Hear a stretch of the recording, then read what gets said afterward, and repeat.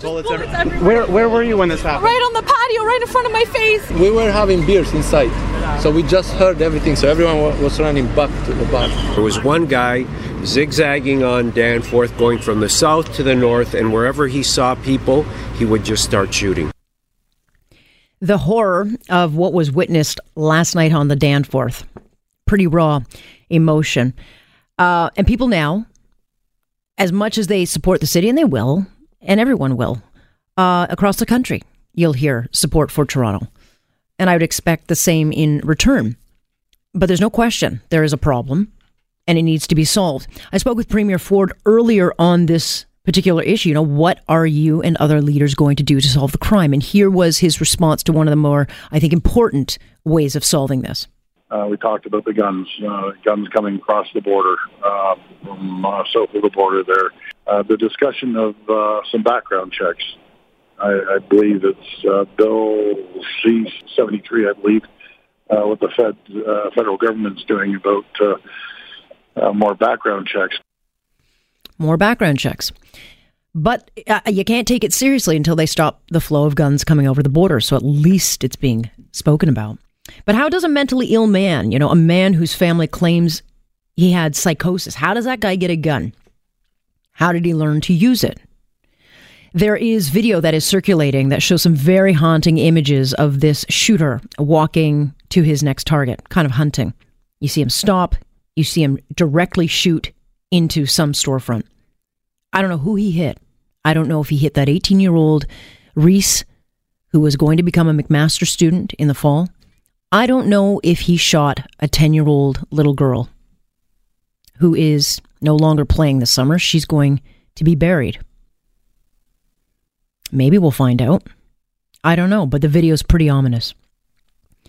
But you can imagine, while we sit and speculate of all the who, the what, and the where, I mean, it's easy for us all to play armchair quarterback, but the shooting itself and what we're witnessing as far as the video and the information coming out will certainly be analyzed by experts in the field.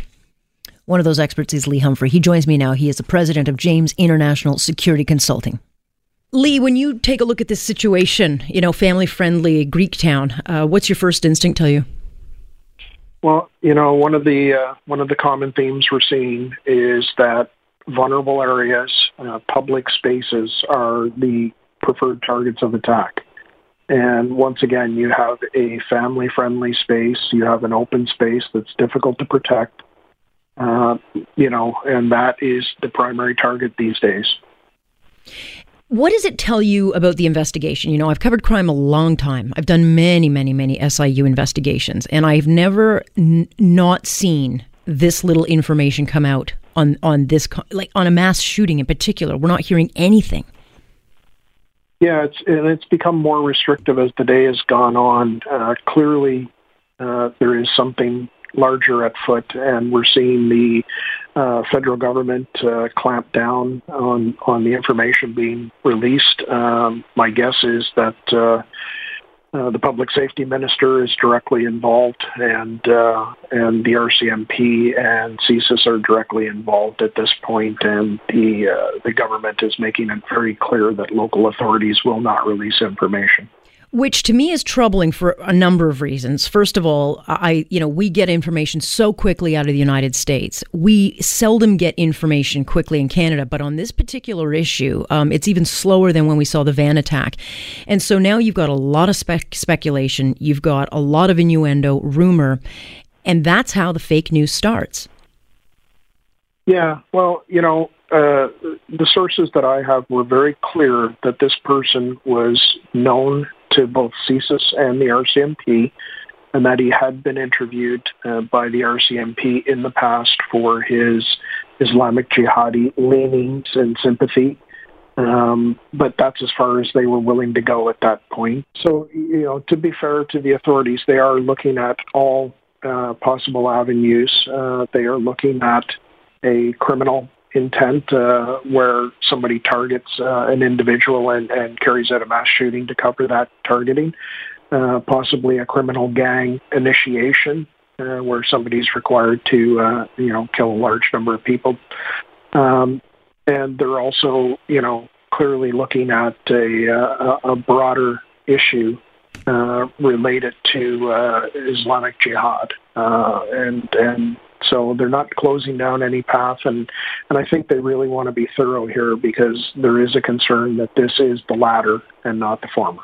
Let's talk a little bit about what we have seen of the shooter himself. You've seen the video probably of him that was captured by witness. What does it tell you about the person holding that gun? Do they know what they're doing? Well, they certainly had firearms training. I'm a firearms instructor, a small arms instructor. I spent 20 years in the military and 16 years in the private sector now. Clearly, he drew his firearm smoothly. He took a proper stance. He aimed. His marksmanship, on the other hand, was not good, which suggests perhaps his training might have come from videos or simply practice in using manuals. But I doubt he's been out to the range a whole lot because he wasn't hitting targets unless they were extremely close. The other thing we've heard about, and it wasn't really followed up at the police scrum with the chief of police, is the fact that there was a second person arrested. And I don't know what the connection is, but we've literally not heard anything more on that. And so when I say we're not getting a lot of information, we haven't even been told by authorities, was this a possible terrorist attack? Is the city actually secured and safe? Yeah, they're being very vague, and as I said earlier, it's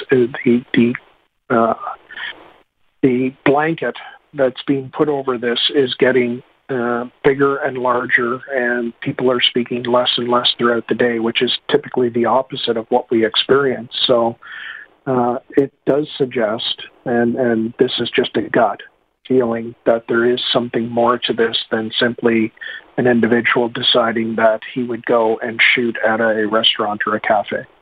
We hear every day, Lee, that Toronto is safe, Toronto is good, and that, we've got this big discussion now on gun safety, gun violence. And to me, this one doesn't feel like that kind of conversation.